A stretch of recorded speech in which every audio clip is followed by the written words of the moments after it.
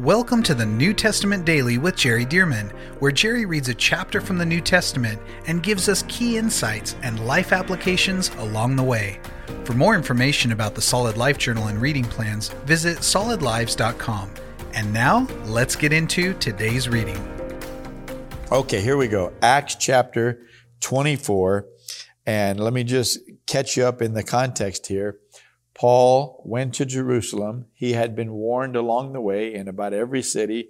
The Holy Spirit was speaking prophetically that when you get to Jerusalem, chains and tribulation await you.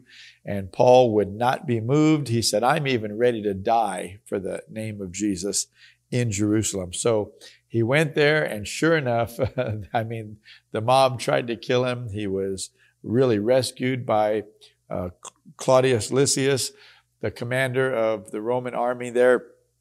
He was taken in, and then there was a plot to kill him. So then the commander commanded that there be several hundred troops that would take him by night from Jerusalem to Caesarea, which was a beautiful Roman city, considered by the Jews to be a pagan city. So they would never want to go there normally. But he was taken to Caesarea. By the way, just to mention Caesarea, that's where Peter was told by the Lord, go to Caesarea, to Cornelius' house. Don't doubt. Normally he would not have gone there, but that's where the Holy Spirit first fell on the Gentiles. And so it says that Paul was taken by night to Caesarea, and he was locked up there. And the commander there in Caesarea said, I will hear your case when your accusers have come from Jerusalem. So that's where we stopped. And here now we pick it up in chapter 24. It says this, Now after 5 days, Ananias, the high priest, came down with the elders and a certain orator named Tertullus. And so an orator, this is somebody that's going to make a case against Paul. These gave evidence to the governor against Paul. Verse 2. And when he was called upon, Tertullus began his accusation, saying, now you're going to hear how slick this guy is, all right? So Tertullus begins his accusation saying, seeing that through you we enjoy great peace and prosperity is being brought to this nation by your foresight, we accept it always, as in all places, most noble Felix, with all thankfulness. Nevertheless, not to be tedious to you any further, I beg you to hear by your courtesy a few words from us. So he's asking up front, being, the niceties, being very gracious, very appreciative to him, asking, would you please hear us out as we make this case against Paul?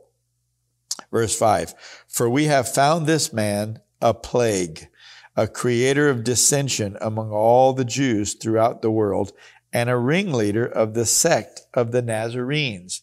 Now, what does he mean, the sect of the Nazarenes? Well, by and large, in Jerusalem especially, all the believers in Jesus were Jewish people, but they were of the sect. They were Jews, but they were of a sect of the Jews, of the Nazarenes. Why would they be called the Nazarenes? Because Jesus was Jesus of Nazareth. He came from Nazareth. So the sect of the Nazarenes, but notice they didn't cease to be Jewish. They were just a particular sect now of Judaism. So it goes on to say, he even tried, Tertullus is talking about Paul, he even tried to profane the temple, and we seized him. Well, that's not true, but they're making this case against him. He tried to profane the temple, and we seized him and wanted to judge him according to our law. But the commander, Lysias, came by and with great violence took him out of our hands, commanding his accusers to come to you. By examining him yourself, you may ascertain all these things of which we accuse him. And the Jews also assented, maintaining that these things were so. So all the people that came with Tertullus and the others, Ananias and such, the high priest, they were saying, that's right, that's exactly the way it happened. Verse 10. Then Paul, after the governor had nodded to him to speak, answered, and Paul is not all that naive either as to know how to approach this leader. He said, Inasmuch as I know that you have been for many years a judge of this nation, I do the more cheerfully answer for myself, because you may ascertain that it is no more than 12 days since I went up to Jerusalem to worship. And they neither found me in the temple disputing with anyone, nor inciting the crowd, either in the synagogues or in the city. Nor can they prove the things of which they now accuse me. Now, when he says that, remember, Paul is a Roman citizen. So he's not simply a Jew. He is a Jew, but he was born in a Roman city. He was born as a Roman. So it says they can't prove it. In other words, they have to prove it according to Roman law for him to be sentenced for these crimes, these alleged crimes. Verse 14, Paul goes on to say, but this I confess to you, that according to the way, and the way is talking about the way of the Lord Jesus, the way that believers in Jesus would walk. He said, but this I confess to you, that according to the way which they call a sect, so I worship the God of my fathers. See, I still worship the God of my fathers, the God of Abraham, the God of Isaac, the God of Jacob, the God of Moses, etc. He said, but according to the way which they call a sect, I do worship the God of my fathers that way, believing all things which are written in the law and the prophets.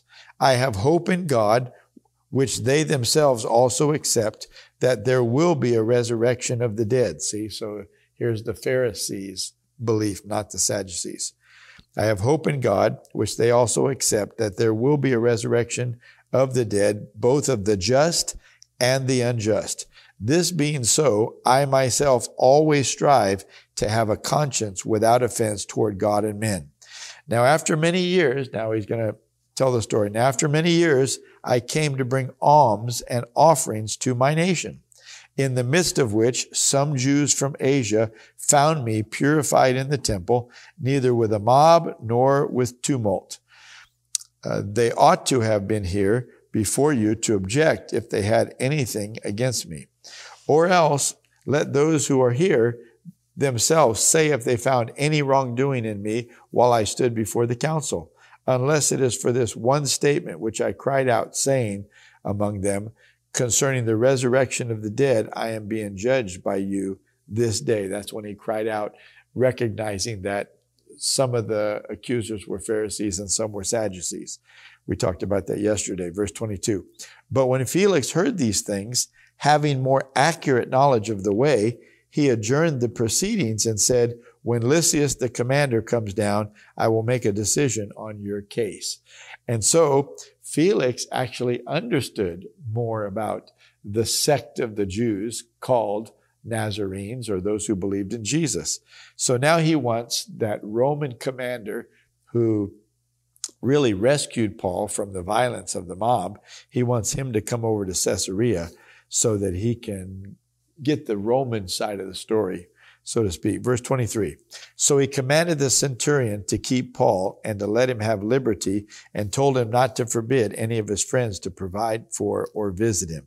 And after some days, when Felix came with his wife Drusilla, who was Jewish, he sent for Paul and heard him concerning faith in Christ. Now think about this. Felix, who is a Roman leader, a Roman governor of sorts, is married to a Jewish woman.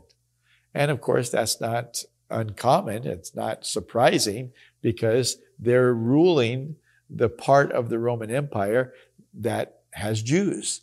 And so, the commanders are there. They see a pretty girl, so to speak, fall in love, and then they want to marry them and make whatever concessions or excuses necessary. And there you go. But nonetheless, to have a Jewish wife, you're going to understand more about Jewish life and Jewish beliefs and such. And so, but now he wants the commander Lysias to come. So it goes on to say in verse 25, now as he reasoned about righteousness, well, I should mention that the end of verse 24 says, he would send for Paul and heard him concerning faith in Christ. So Paul is getting an opportunity to preach the gospel to Felix.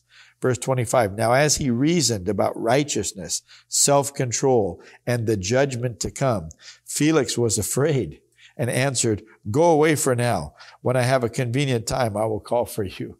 Paul was freaking him out because Paul was just giving him the reality about how this is going to play out at the end of the age. And Felix was nervous about it. And so he would say, "Go away.